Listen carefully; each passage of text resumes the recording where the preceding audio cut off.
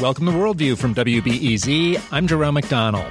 Almost 4 years ago, ISIS overran Sinjar, and thousands of Yazidi women were forced into sexual slavery. Eventually, many women escaped or were liberated. Lots of these traumatized women then faced the media in situations that were harmful. Today, I'll talk with two researchers who looked into what's happened. They've tried to raise awareness and improve media practices in the region. Don't forget, you can join the conversation on Twitter at WBEZ Worldview.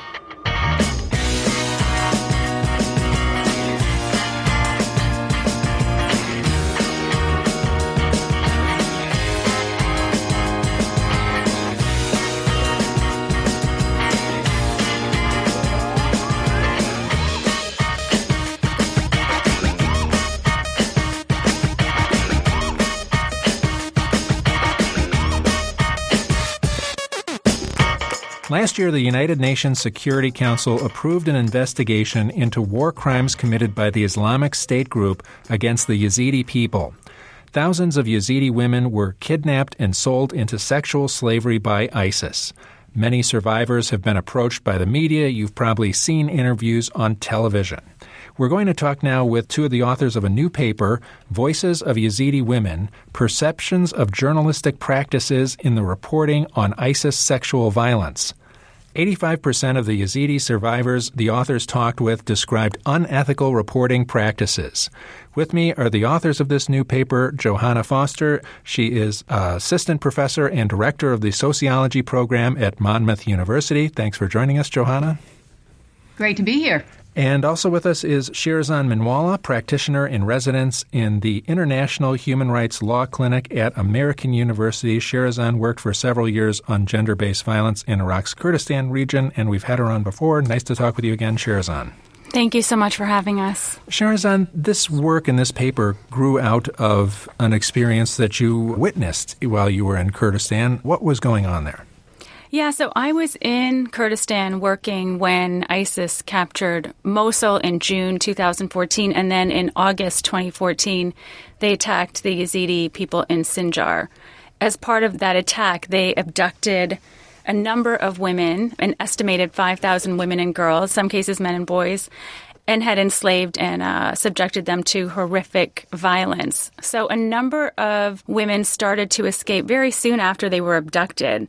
And my first encounter with this issue was when I saw a news report on a local Kurdish station of a young woman who had escaped from ISIS and who was talking about what she had experienced and what she witnessed. And what I observed was that no effort was taken to mask her identity. Her face was showing. Her name was used. And I just thought, right away that there were going to be potential problems for her because of the very conservative context in which we were living in because of the ongoing conflict. And so that was what sort of initially flagged some concerns for me. And the Yazidis live in an honor-bound culture. It's patriarchal. There's some things people should know before they start doing this. Well, there's a lot of layers to the conflict and what was going on and the context. And so you're right. They do come from a very conservative patriarchal community. There are issues with honor. Historically, this is not the first attack against the Yazidi people. So they have suffered many attacks in the past. And historically, when women were abducted, forced to convert to Islam, forced to marry militants, they were rejected from the community. They were not accepted back. So this was the first time that changed and that the women and girls were welcomed back into the community. So that was quite unprecedented. Johanna, tell us a little bit about the literature on this kind of issue, the journalistic practices and the interviewing techniques. And is there data that says, journalists should do X, Y, or Z, or what should they do? Sure. And Shirzan and I were guided by the ethical reporting guidelines of the United Nations Global Protection Cluster and also the guidelines that we know are very well circulated by the DART Center for Journalism and Trauma. These are guidelines that folks that are in feminist media studies are also very aware of and have been studying across contexts. So, for example, some of those guidelines include not using judgmental language in reporting. And as Sherazan was saying, understanding the context of the culture in which the reporting is going on. Practices that involve making sure the needs of the survivors are put front and center. So, for example, in this case, making sure that reporters are using translators who are women, making sure reporters are not asking probing questions that bring up trauma of the rape or the assault, making sure that women are able to have a companion, for example, in the interview, that they're interviewed in places where they will not be subject to shame and humiliation. And so there's a range of guidelines that have been in circulation for some time, and the data do show that there have been enormous breaches, again, across context. Also, I'll say that in that regard, we also have a lot of data that show that particularly women of color, marginalized women, women in the global South are much less likely to be protected when it comes to these guidelines than are women with privilege, women in the West, women with privilege in the West. And I myself remember when I first saw the headlines about the escapees, I happened to be in line for coffee, and I saw the headline, one pretty sensational headline in an internationally respected publication. And frankly, my first reaction was, given everything I've learned over the years, that I couldn't read it. I felt right away that the reporting was going to repeat some of the very familiar racialized notions of the perpetrators, and also these very familiar notions in the literature of women from the global South being, passive victims who were in need of rescue from brutal men of color. And I was very, very disturbed. So when I got Sherazan's call to work on the piece, I was really eager to be involved. And one of the things I appreciated reading the piece was how many different news outlets maybe were interviewing these women. If we sit here and think, well, there's only, maybe 6 or 8 outlets here that would ever even attempt to do something like this. But there's outlets all over the world with 6 or 8 people. There was probably a lot of people descending on these women, and they really wanted to get that story. So if I could speak to that, Jerome, you're absolutely right. And after I saw that first report on the local TV station, more and more women and girls started escaping, and more journalists wanted to report on their stories. And so this research of ours really focused on both international and Iraqi journalistic practices. When I was living and working in Kurdistan and working with these communities, I saw many journalists from many different outlets, from many different countries, descending on the camp. So keep in mind that most of the Yazidi community was displaced in the Kurdistan region, living in camps. They're not in urban areas, so they're very easy to access. And the Kurdistan region has remained quite safe, so it's easy for journalists to travel to the region, gain access. They don't need visas, and so they can go to the camps, and camp managers help facilitate a lot of these interviews. Additionally, the Yazidi community, the men in particular, helped facilitate a lot of these interviews. In some cases, organizations helped facilitate them because they wanted to bring attention to this issue. And they thought, and this is on the part of the Yazidi community, they thought that if people knew what was going on and the horrors that their people had suffered, that they would do something to help them. When I think about all of the journalists descending on Kurdistan, it felt a lot like journalists just hunting for rape victims. And that's how I would sort of describe what I was seeing and what was so frustrating and difficult for me to observe. I'm talking with Sherazan Minwalla and Johanna Foster about their article, Voices of Yazidi Women, Perceptions of Journalistic Practices in the Reporting on ISIS Sexual Violence. Coming up after the break, we'll hear more about how bad journalistic practices traumatized Yazidi survivors of sexual slavery. I'm Jerome McDonnell, and you're listening to Worldview on WBEZ.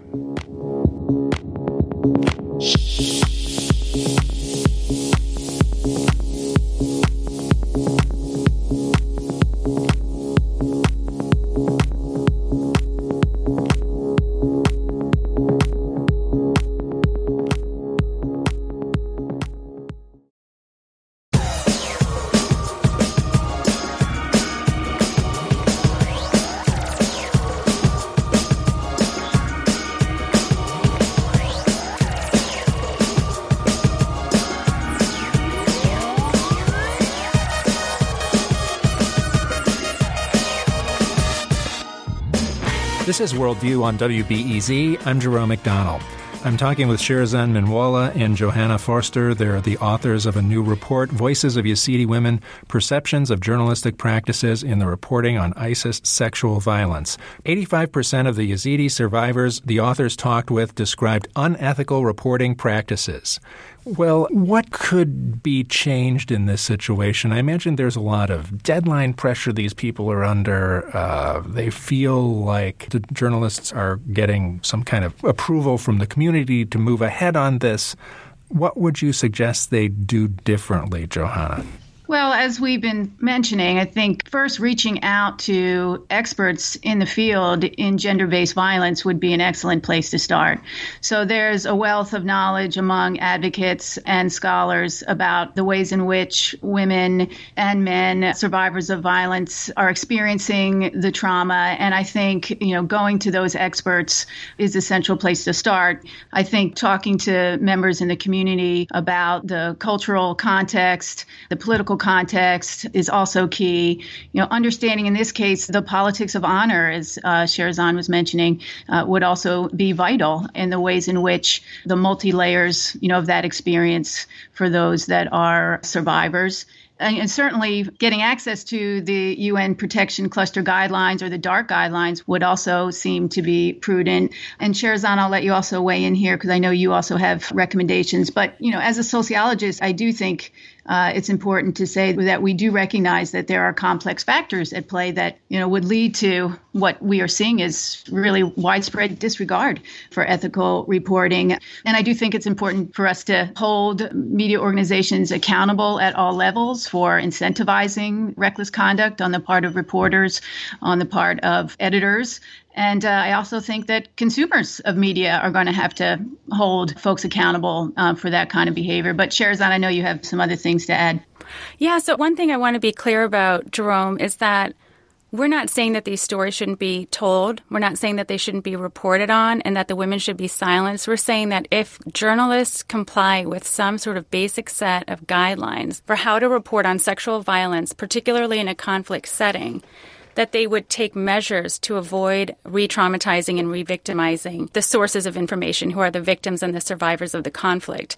And so what's important to note is that there were women who wanted to tell their stories and there were women who wanted to talk. There were different levels of coercion, but there was certainly not a situation where no one wanted to tell their story.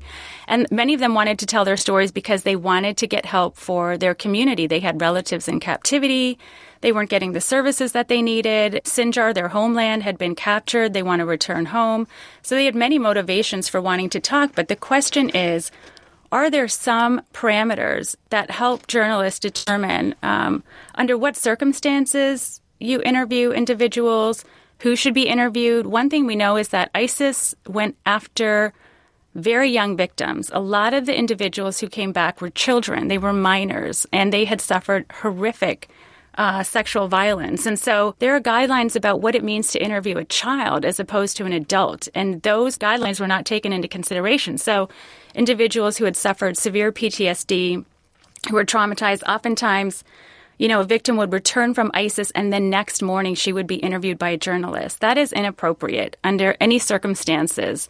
You really need to think about what you're putting that person through. And so we're just saying treat the sources with the same kind of respect and dignity and concern for safety that you would, for example, in the U.S. or in Europe if you were dealing with a rape victim, that just because they are in a conflict setting or dealing with extreme violence, they do not have to tell their stories and they shouldn't be pressured to. And so we're just saying these things need to be taken into account. One thing I will say is that, I encountered many situations where journalists kept looking for the new sort of sensationalist story. They didn't want to keep talking to, for example, the women who had already spoken to the media. So I had worked with, I was helping some of these women apply for emergency funding. I had worked with a 16-year-old who had been held captive by a very high-profile terrorist, and journalists were after her because they wanted a new angle to report on. She said she didn't want to talk to the media, but they wouldn't stop calling her brother-in-law, trying to find her and trying to get her to travel 2 hours from some remote area in Duhok to the city so they could interview her. And one other thing that I want to add is that I came across quite a few people who said that, money was being paid by journalists to get access to victims because there was such a strong interest in this rape narrative. And sometimes they had a hard time finding victims who were willing to talk. So there was a lot of weird stuff going on in terms of trying to identify people who would give up their stories. I'm talking with Sherzan Minwalla and Johanna Foster. They're the authors of a report, Voices of Yazidi Women, Perceptions of Journalistic Practices in the Reporting on ISIS Sexual Violence. How much agency did the women have to set the terms of an interview if they didn't want to be on camera or if they didn't want to talk about certain aspects of this? Did they have that room? Agency is a really important question, and we found that the women had, in many cases, limited agency in their ability to really set the terms. So, like I said, somebody coming back from ISIS captivity, they're traumatized, they've been trafficked, they don't know what their future looks like, they may have relatives still missing, so their situation is unclear. And it's uncertain. And by the way, when you have PTSD, even if objectively speaking you are safe, which many of them were in the Kurdistan region, they don't feel safe.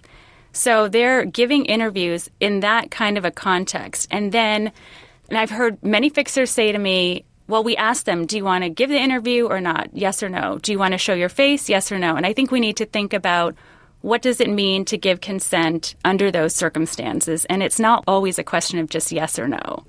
So half of the women who we interviewed were survivors. They had been abducted by ISIS and suffered sexual violence. And then half of them had escaped when ISIS attacked Sinjar, and they were displaced living in the Kurdistan region. So it was interesting to see the difference in some of their responses. But the women who were the survivors, 90% said that they did not think identifying information such as their faces, their names, tattoos, clothing, other things that could identify them should be shown on TV or online or in print because they were concerned that ISIS would retaliate against their relatives in captivity. And in fact, there were a couple of survivors who said that ISIS retaliated against them when they were in captivity after they saw news reports that made them angry.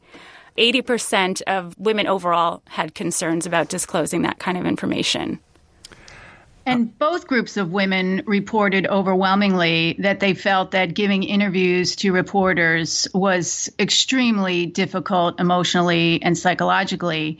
And then at the same time, many women in both groups felt that giving the interviews was worthwhile. And so I just want to reiterate Sherzan's point that, certainly we're not saying that the stories shouldn't be told, gathered and reported. We ourselves gathered narratives and are reporting here now. But we really wanted to understand in what ways were women having some agency over how their stories were gathered and told. And we found really that agency existed along a continuum. And so not only were women facing enormous trauma from the attacks, but they're living in displacement. They were encouraged to speak about the war crimes by religious leaders and by elders.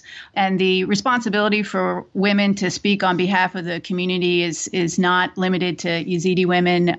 They certainly were living in very strict patriarchal communities before the attacks and before displacement. And just the grief and the despair that there has been no real international outcry, despite all these sensationalized stories of the rapes. No psychological services, for example. So you can imagine just the need for women to share these horrors, but also with very limited understanding of the media itself. So not just isolated geographically and socially, but, think of the power dynamics between journalists and the women, between men in the community who may be encouraging women to share their stories, and even between camp managers, who were trying to broker conversations. And one other thing I think we can't forget is that many of the women are indebted to or feel indebted to the aid organizations that are there. And so, sharing their narratives with folks that they may or may not know are reporters. And I think all these factors together really helped us understand how women could be striking what we were calling, and to borrow Denise Candioti's concept, a patriarchal burden. So how could they be putting so much at risk, both psychologically, emotionally, and physically for themselves and their families, and at the same time having some agency in doing so? I mean, that paradox was something that we thought was worth exploring, and certainly really transferable to other conflict zones and women experiencing such mass trauma. I'm talking with Johanna Foster and Sherazan Minwalla about their article, Voices of Yazidi Women, Perceptions of Journalistic Practices in the Reporting on ISIS Sexual Violence. Coming up after the break, more stories from Yazidi women about how journalism practices can endanger their lives. I'm Jerome McDonnell, and you're listening to Worldview on WBEZ.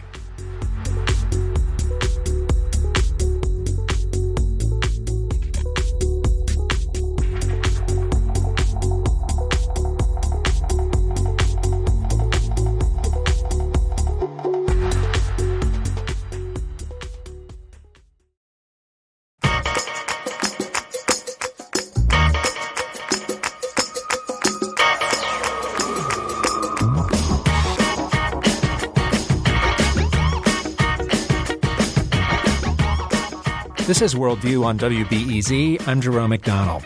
I'm talking with Sherazan Minwalla and Johanna Foster. They're the authors of a new report, Voices of Yazidi Women, Perceptions of Journalistic Practices in the Reporting on ISIS Sexual Violence. Thousands of Yazidi women were kidnapped and sold into sexual slavery by ISIS. Many survivors have been approached by the media. You've probably seen interviews on television. 85% of the Yazidi survivors the authors talked with described unethical reporting practices. Johanna, can you give us an example of some of the things the women were saying to you, the experiences they had with the media? Sure. So, for example, a woman that we'll call Sarah said that she granted interviews, quote, because they asked us. I said no at the beginning, but they said, this is for your own benefit. One day you'll benefit. So this is the only reason I talk to them. We have no benefit, no change in our situation. We talk to journalists many times. The camp management office is far. I walk so far 2 times because they said I have to. Even though I didn't want to, they said it's good for you. And then another survivor said this about revealing identity. It's very bad. I was captured for a whole year, and they know me, and I have family still with ISIS, and they know it will be a bad situation. We were in homes for 10 months, and they had TVs. Women who were rescued went on TV and said things about ISIS and how badly they treated them and how the KRG rescued them. Then ISIS would beat us really badly. And then one more survivor said, it's not nice. It's sad when I see this. When they show her face and even her tattoo, it's bad because when they appear on TV, ISIS beats our girls. They are doing bad stuff for them then. When they hear it from the channel, when I was there, when they were talking about it, they were talking to a Yazidi girl and they see the family, they beat her more. It would be better if they didn't show the people, the face, and the information about the people. They can say their story, but not say all this stuff that's specific. Because when they say stuff in detail, they get hurt. ISIS knows which family this is, and they beat them. And one thing, if I could just add, and this is not really a quote, but in interviewing the women, I remember one woman in particular who was in the same dress that she was captured in. And so she has not had a change of clothing since she was abducted. And this was 2 years after we did the interviews, 2 years after ISIS attacked Sinjar. So that helps to sort of put in context the situation that these individuals are living in and the very sort of bad situation in terms of lack of access to just basic resources, but also people are easily identifiable from their clothing, from the scarves, and we refer to this in the paper. There's that iconic image of the Yazidi woman with a scarf over her face and just her eyes showing. And I recall one woman in particular saying, they know us from our eyes. We know them from their eyes. We can recognize them and they can recognize us. So I think it's important for not only journalists, but organizations, many of which have engaged in the same practices, to be cognizant of the fact that even if a woman says, you know, you can take my photo and let me put a scarf over half of my face, that they can still be identified and that they don't feel safe. I mean, that's the important thing, that even if they're not identified, they don't feel like that was a good thing and they worry. It contributes to their anxiety about what's going to happen now that this person came into my tent, took my photo, took my story, and I don't know what they're going to do with it. And so that was another thing that we frequently heard from the women in terms of their concerns after the interviews. Sherazan, I mentioned at the beginning that the United Nations Security Council did approve an investigation into war crimes committed by the Islamic State against the Yazidi people. What does that add up to on the ground for these people? Is there a shot at justice here? Well, that really remains to be seen. So actually, the UN Security Council, that focus is not just on the Yazidis, but it is just on ISIS. So as we know, in this conflict, there are many perpetrators. ISIS was one of the most brutal, but they're not the only one. But Iraq would not agree to open up investigations into any other perpetrators. And then again, the focus is in part on the Yazidis, but also other groups who have suffered crimes under ISIS. Not one perpetrator has been prosecuted anywhere for rapes against Yazidi women. So many individuals have been detained, investigated, prosecuted, and convicted of terrorism, for example, in Iraq and the Kurdistan region. But none of them have been investigated or prosecuted for crimes committed against Yazidi women, nor has anyone been prosecuted in Europe or in the U.S. where ISIS militants have been returning. So this is a huge problem. And this is something that a number of groups will now be looking at and trying to figure out how to use what is a very flawed justice system in Iraq to actually address these crimes and try to find some sort of justice for the women. One thing that has been a concern for the Security Council is Iraq's use of the death penalty, which, you know, a lot of these individuals have been sentenced to death. Those death sentences have been carried out. This is a problem under international law and human rights law. And so that's a concern for how things sort of move forward. But we'll see. So in the context of very little justice being brought to bear for the Yazidi women and for the entire community, one of the major themes that we found in the narratives was this sense of deep betrayal, that after such disclosure in contexts that were so emotionally difficult and risky, that in choosing to do so, that there has been, so little global outrage and justice has really come across as an enormous betrayal to the women. At the same time, women continue to say that they felt that the story needs to be told. But so the women really grappling, with that outcome. I'm talking with Sherzan Menwalla and Johanna Foster. They're the authors of a report, Voices of Yazidi Women, Perceptions of Journalistic Practices in the Reporting on ISIS Sexual Violence. Now, I understand there's been a pretty good reaction to your article in Kurdistan. What happened with that? Well, once this article came out and we circulated it, we did get a very positive response, particularly from advocates who have been working with this community and on these issues, because people have been seeing this for a long time and people have been concerned about this. And so I think for them, it was really important to have a scholarly article that they could sort of use to say, hey, we need to do something about this. Another positive thing that came out of it was that UNHCR's Protection Cluster has now issued their guidelines for the Mosul response. I'm not sure why. Just for the Mosul response, I would think that those guidelines would apply across the board. I would say that, issuing the guidelines is great, but then there needs to be more, not only to make sure people know how to apply them, but to really empower the community. So empower the women in the communities. I mean, many of these women are living in camps. They can really be advocates. There are still people who are escaping. There are still people who are in captivity. So really empowering women to sort of take a leadership role to work with the media and to advocate on behalf of other individuals who escape would be an important step. But, again, the response has been quite favorable. And some journalists have responded favorably. I would say that others have been a little more defensive. And that's not surprising. And I think what's really important is for us to have a conversation about this. We understand journalists are under enormous pressure. We know social media has really sort of changed the game, but that still doesn't mean that we shouldn't have a conversation about what these women are saying. And this is not us saying it anymore, right? So it really is their voices, and we try to include a lot of narrative from their perspective. We've been talking quite a bit about how our own work might compare to the conversations that's happening here around the Me Too movement, for example. And so I think it's useful for us to raise up some of those differences in how right now we're approaching that conversation here around sexual harassment and sexual assault, and to think about the ways in which the experiences of some women is being handled with some care, or at least there's debates about that.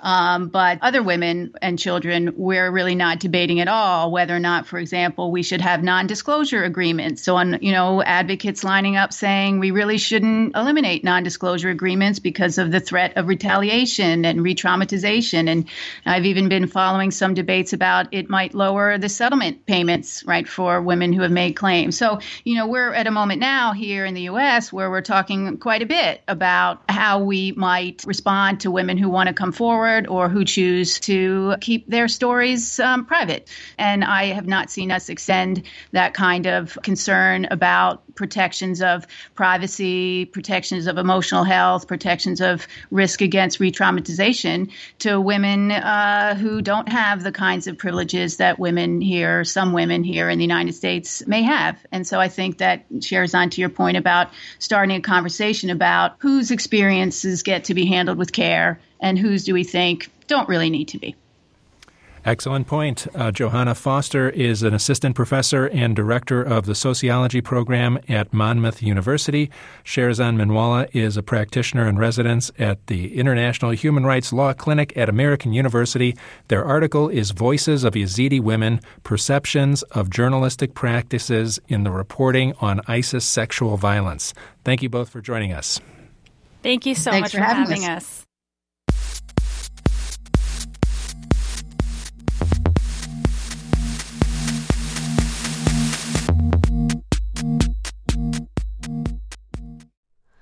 Hi, it's Terry Gross, the host of Fresh Air. We bring you in-depth, long-form interviews with actors, directors, musicians, authors, journalists, and more. Listen to our Peabody Award-winning Fresh Air podcast from WHYY and NPR.